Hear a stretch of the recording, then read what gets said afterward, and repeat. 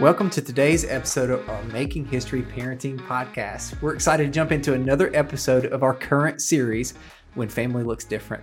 As you know, our goal for this Making History podcast is to help parents make God's story come alive in the hearts of their children. And we hope that each episode will give you encouragement and a few parenting tips as you disciple your kids. Mm-hmm. And today we're so excited to introduce a family who's going to be telling us some of their adoptive story. So Dave and Katie Stiblo are partners at Rolling Hills, and they serve in a variety of ways. And they have 3 kids, Patrick, Taylor, and Will. Let's jump into the episode.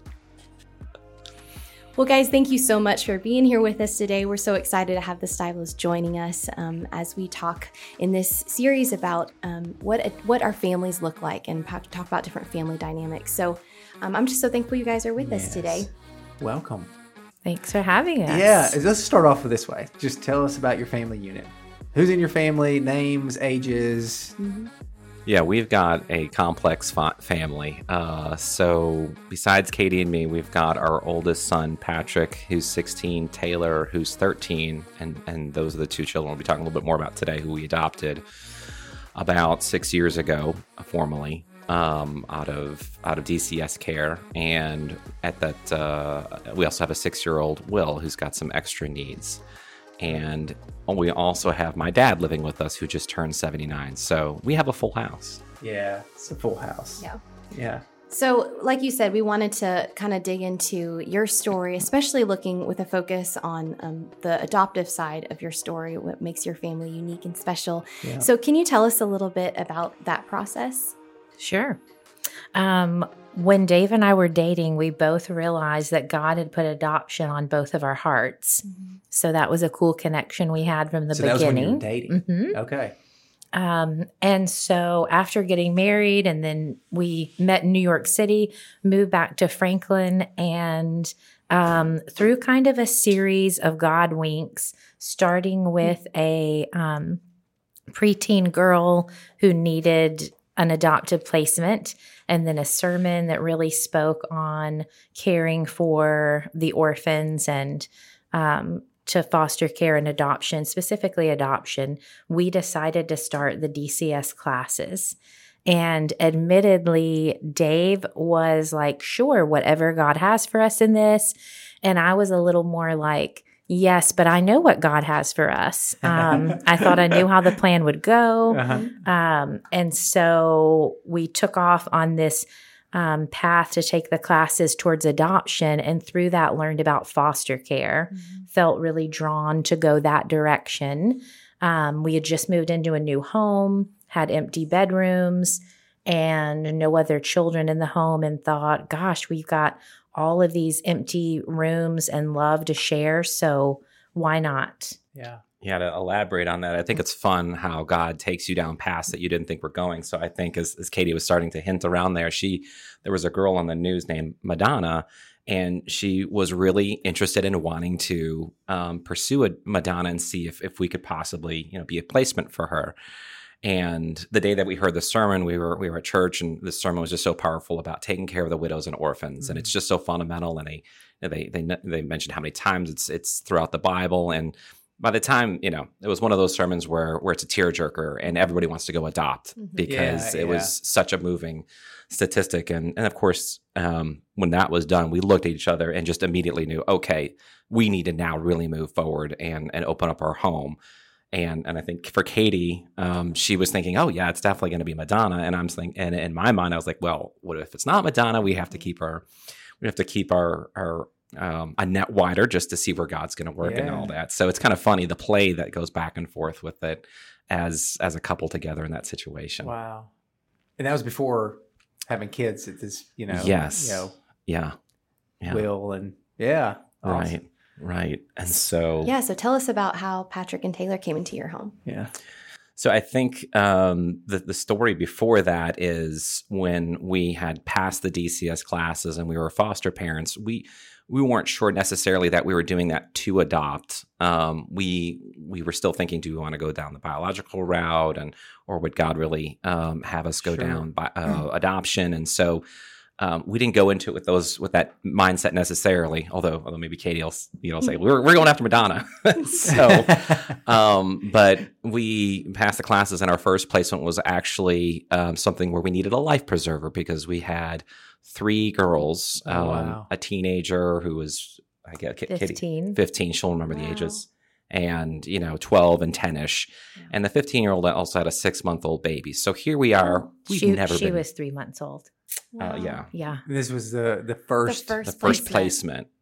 Yeah, sink or swim. Right. Yeah. Never been parents, and so we kind of looked at each other and said, "Oh my goodness, what did we get ourselves into here?"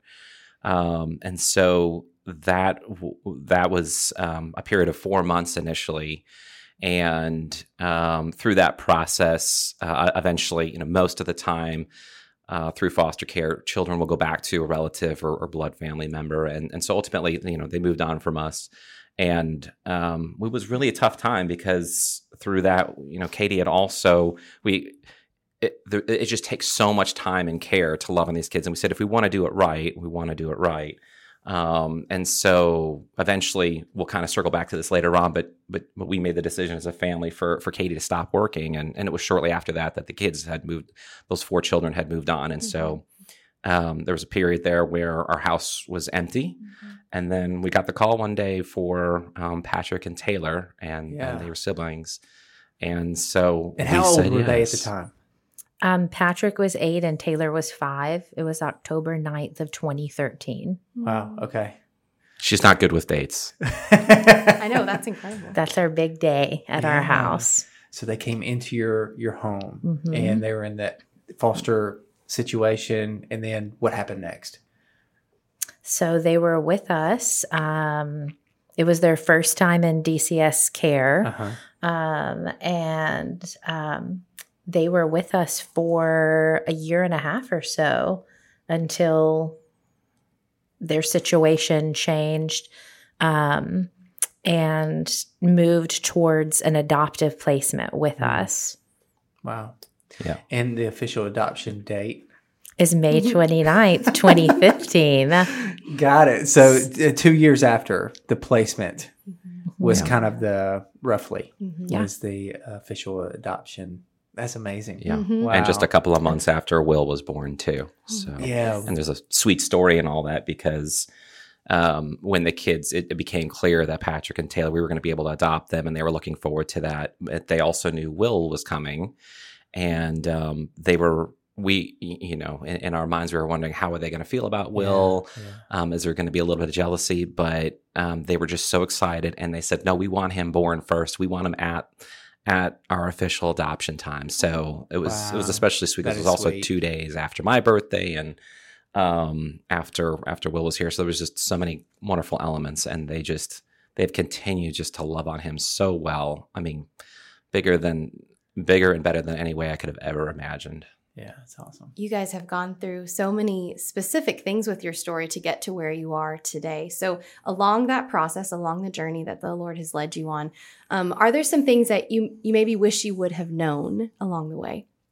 I think, first of all, speaking specifically to foster care, there's just lots of details and obligations with appointments, for doctors and dentists and counseling and court and DCS. So just preparing, your mind for it. Yes, it is. And you want to do it well because many of these children haven't had a lot of those pieces of care. So they're behind and maybe it's been 3 years since they've been to the dentist or things like that. So that's a good point because this is when we talk about foster care or adoption, it's an all in.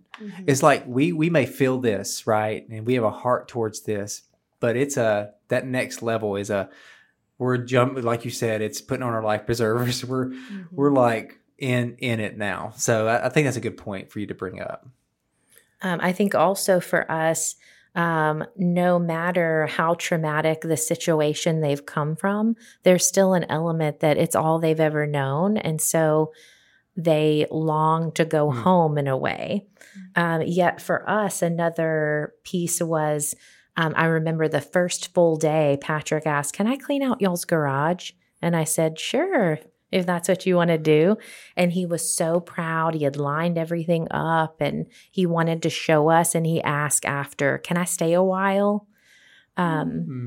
So there was that very quick comfort, I think, for both of them, that there was stability and routine, and that equaled safety. So in that way, they were eager to stay.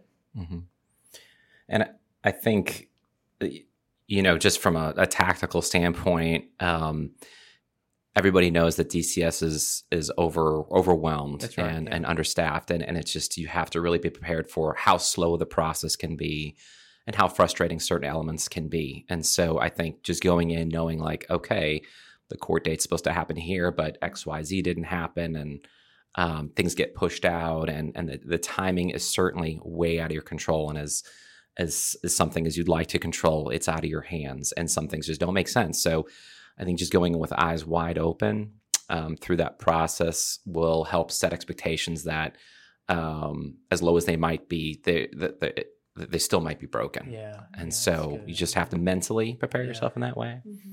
And then also on Katie's point, as much as Patrick wanted to stay on that day one, there are certain times along the way, and it's probably more paramount sometimes with Taylor because she was younger and just would want to go home, and hey, I want to be with my birth mom and so forth. And so there is just this natural God-given, which is how it should be, for the bias and tendency to want to go home with birth mom and dad.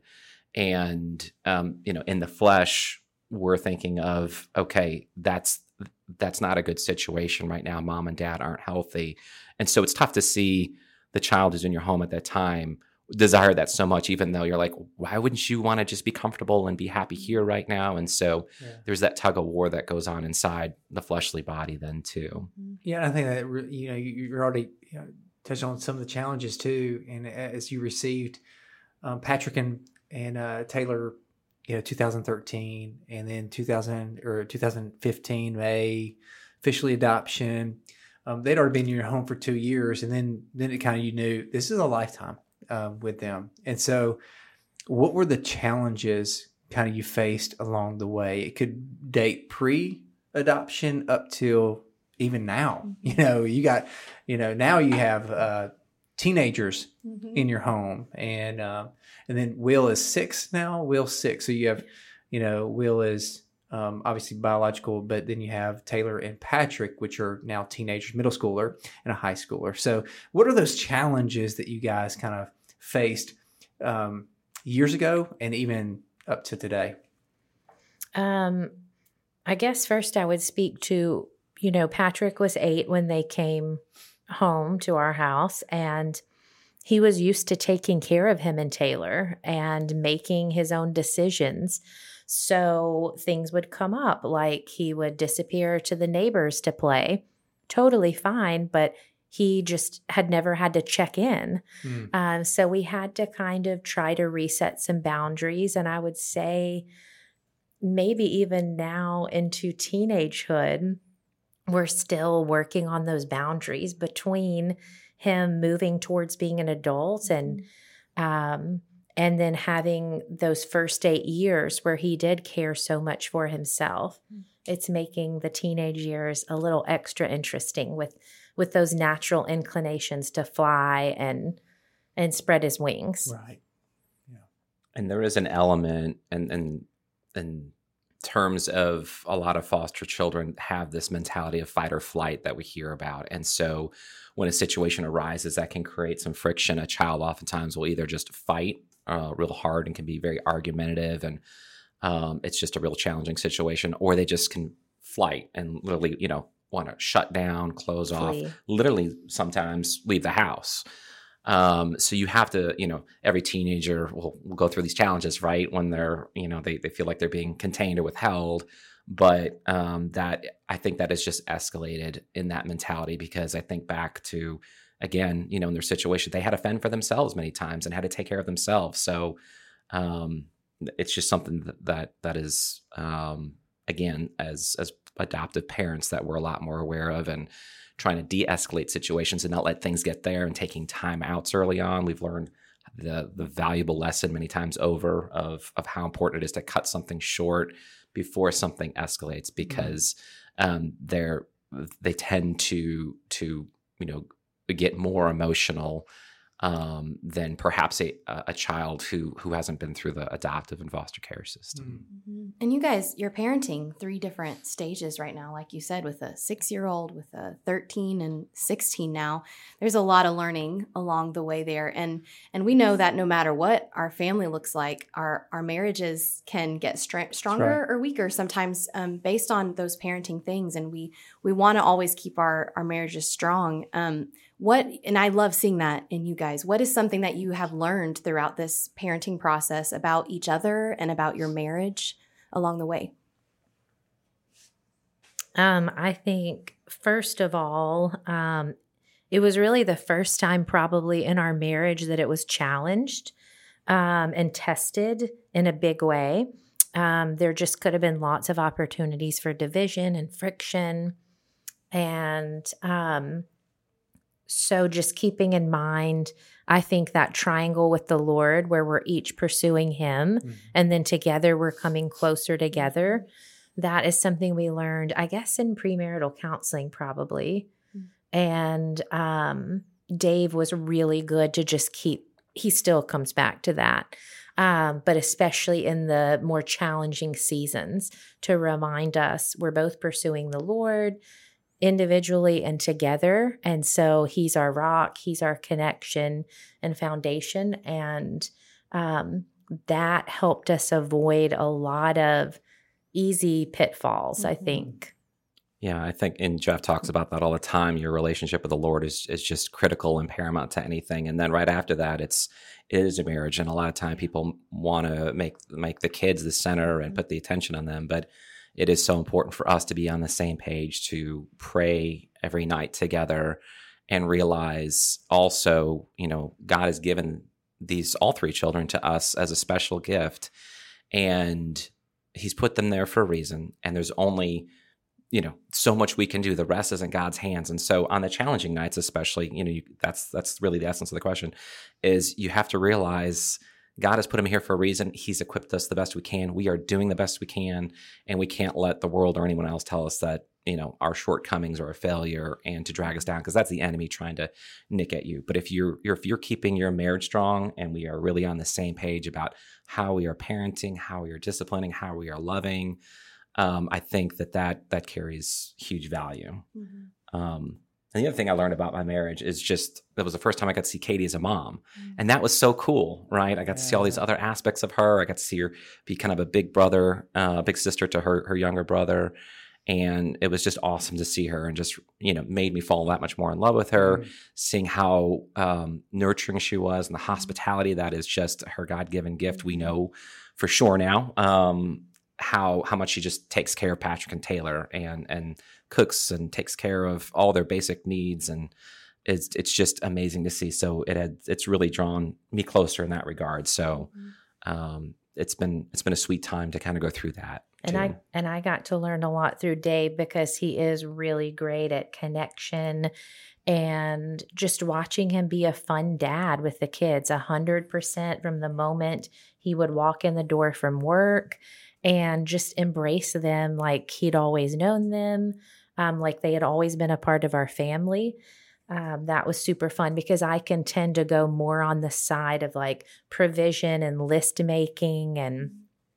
And this was a time in my life where God really challenged and broke down a lot of control tendencies that I tend to fall back on.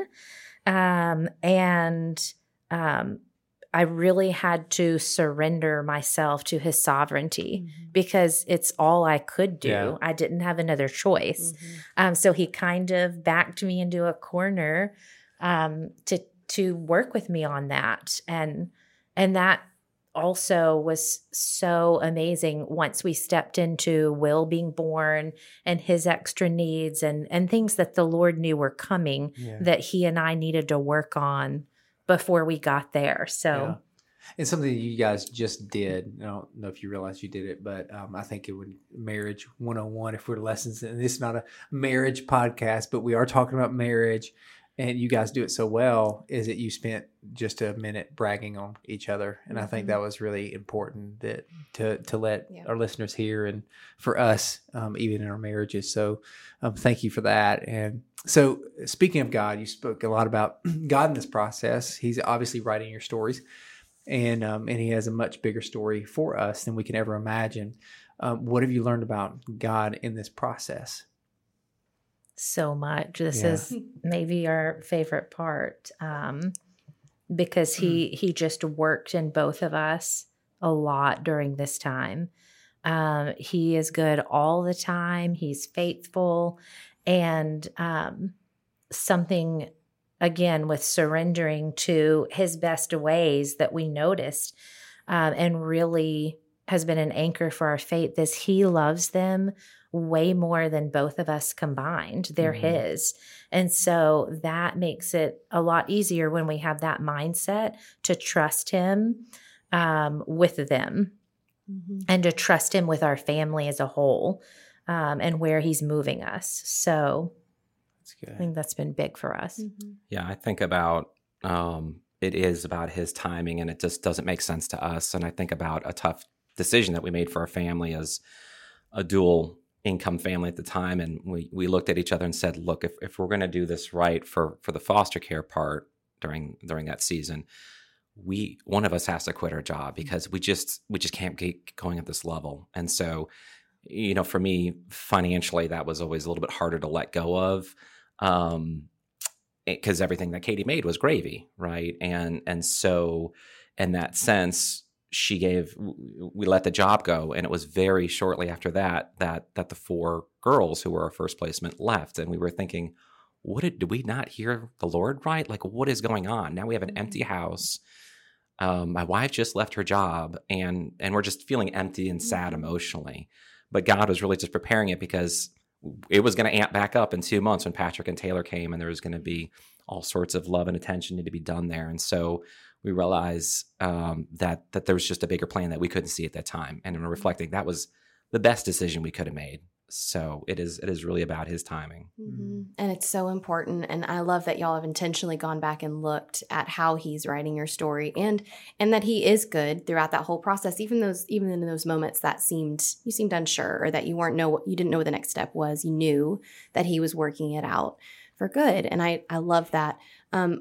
Before you went into this fostering and into adoption, part of your story, are there pieces of advice? Are there nuggets of wisdom that were shared with you that helped you along the way? Yes, I'm going to give Catherine Marthadoll a little shout out here. Catherine. She and Luke really took the approach of say yes to the Lord, like we're your servants, we're here, and then allow him to open and close doors after that. So just be a willing servant. And that spoke a lot to us. And that was kind of as we embarked on the journey, that's pretty much why we ended up with the four girls in the beginning. And they were definitely alongside us for that journey. And then also remembering, this is also something Catherine shared with me, that just have the viewpoint, remember they are truly God's kids. And he's just letting you take care of them for a season or for their entire earthly life, but they're his on loan. And so that was such a great thing to learn with Patrick and Taylor, again, for when Will was born, extra needs, a lot of uncertainty, just to remember that they're his, he's got them, and he's partnering with us to shepherd and raise them. Katie can attest that I don't have the greatest memory on some things, but there is something that a good friend of mine Derek said to me once on a really tough day, and it was the day that the initial 4 girls went and left our house. And again, we were in that situation where Katie had just left her job, and I remember just feeling really empty, and just my heart was really heavy. And he just texted me a line and said, "Listen, just remember, it's not about you; it's God's kids, but God's going to look at this and say, 'Well done, my good and faithful servant.'" And I remember that line to this day. I don't remember many texts, but I hang on to that of that time. And it's just, God called us to do that for that season right then. And so I do carry that forward on the tougher days, because there's obviously still tougher days with the 3 kids at home when you're like, what's going on here? Are we making the right decisions with some of these things? And God just wants our heart there, and he wants us to surrender it to him. And I think of, okay, I can just see Daddy God saying, "Well done, my good and faithful servant. You're just being obedient here, and there's going to be tough seasons, but stick with it. They're in your home for a reason." I love that. Oh, I have one more just fun piece of advice that we were given, and it's called a yes jar. So you basically make a jar of stuff you would never say no to. So it could be healthy snacks and stickers and a piece of gum, anything. There are blogs on this. And that way, when these children who have been told no a lot, and who have not had a lot come to you and they're wanting something, they learn that they can always have something in that jar. It could be 5 minutes before dinner or 8 o'clock at night, but a good idea. It's just a fun way to be able to affirm them and say yes, because there are so many no's as parents in general, Yeah. I love So that. that's I really need to good. make a yes jar. Yeah. I do too, for myself. right? For myself. I know. Every You time I can walk have in a my piece of office, chocolate. there's a yes jar. Snicker bars. The king size. King size. Yes. As you're talking about our kids are out on loan that God has given us, it takes me back to the story of Hannah. And Hannah prayed and prayed and prayed, and she couldn't have kids, and finally God gave her what she asked for, and her immediate response was to take Samuel to the temple and she prayed, "God, I prayed for this child, and now I give him back to you." And I think for any parent, any situation, if we have kids that we're parenting, that's really our role. Yeah. Is to say, "God, we prayed for this. You've given this to us. So we give this child back to you. And you do however you choose to write their story. We just want to be obedient in this process." And it's probably not going to look the same as what we would write, right? And so he's writing his own special story for them. And I'm just so grateful for faithful parents like you, and obedient parents who are saying yes along the way and stepping into uncertainty, because it really was an uncertain situation. So finally, what will you tell people who are just looking to jump into foster care or adoption? Yeah, I say, once you make that decision, it's going to be the toughest job you'll ever love. And I think maybe that's a Peace Corps knockoff, if I'm not mistaken, but it truly is. But I try to think of the situation of the children who have mom or dad, and mom and dad have messed up, made unwise choices that have put in a position where their child has had to go into the system. And choices out of their control even for the kids. Yeah, it's the child hasn't had any control of that. And so I think if I were that child and my mom or dad were in that position, then I'd want to be loved by somebody. And so I take it from the lens of, hey, you're opening up your home to a child who didn't make that decision, is there, and just needs to be loved on so well. And that's the easiest thing that can be done, is just to love well. And that's ultimately, right, what Jesus said, the biggest commandment is just to love. And so I think it is just so paramount that it's not about the stuff or all the things. I mean, obviously you've got some basic essentials that you've got to provide the children that you're adopting, but doing that love is something that you got to just do really well, and that makes all the difference in a world to that child. Yeah. Something else super important for the adoption process with us, and I really think with anyone, is having a village. Mm-hmm. So we had an amazing village with family and church and neighbors that stepped in with meals and clothing and childcare and advice because we were brand new parents, to preteens the first time around. But I would just say and urge anyone considering adoption to find your community, find your church, and be plugged in before you set off on that journey, because it just makes all the difference to have people surrounding you, supporting you. We truly believe not everyone is called to adopt, but that the Bible mandates everyone is called to care for widows and orphans in some way and be part of that journey some way.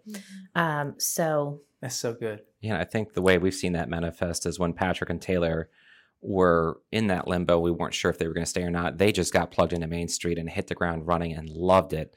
And it's been an important part of the faith journey. And as we've seen them grow up over time, there's been other adult leaders speaking into our children about, mom and dad are right about that. You need to really listen to what they're saying. And it's important for, I think, in any quote unquote normal family to have kids speak into your home, but it's especially important for adoptive situations so that they can hear from multiple voices. Okay, this is the right path, and so having that around, and then also having people who are a step ahead of us in the church to see what that looks like and ask for advice, and on the tough days to have them encourage and inspire us. Those are all really critical elements of the church that is so important in the foundation of raising a child when you're going through the adoption process and after adopting them. Yeah, that's great. And Main Street, for those who don't know, is our kids ministry. Mm-hmm. And so they were a part of our kids ministry when they first got here, or you guys, they were 8 and 6. And right? 8 and 6? 8 and 5. But yeah, they both were in Main Street. Yeah, both were Main Street. And to have those other voices, there's you guys may have heard us say this before, that there's a book called Sticky Faith written by Kara Powell. And she, what is it about faith that's so sticky and will help the next generation stick around after they graduate? Like, what are those? And what she said is a part of what develops a sticky faith is having a sticky web. 5 other adult leaders in their adults in their lives that are helping them on their spiritual journey, adults that know them.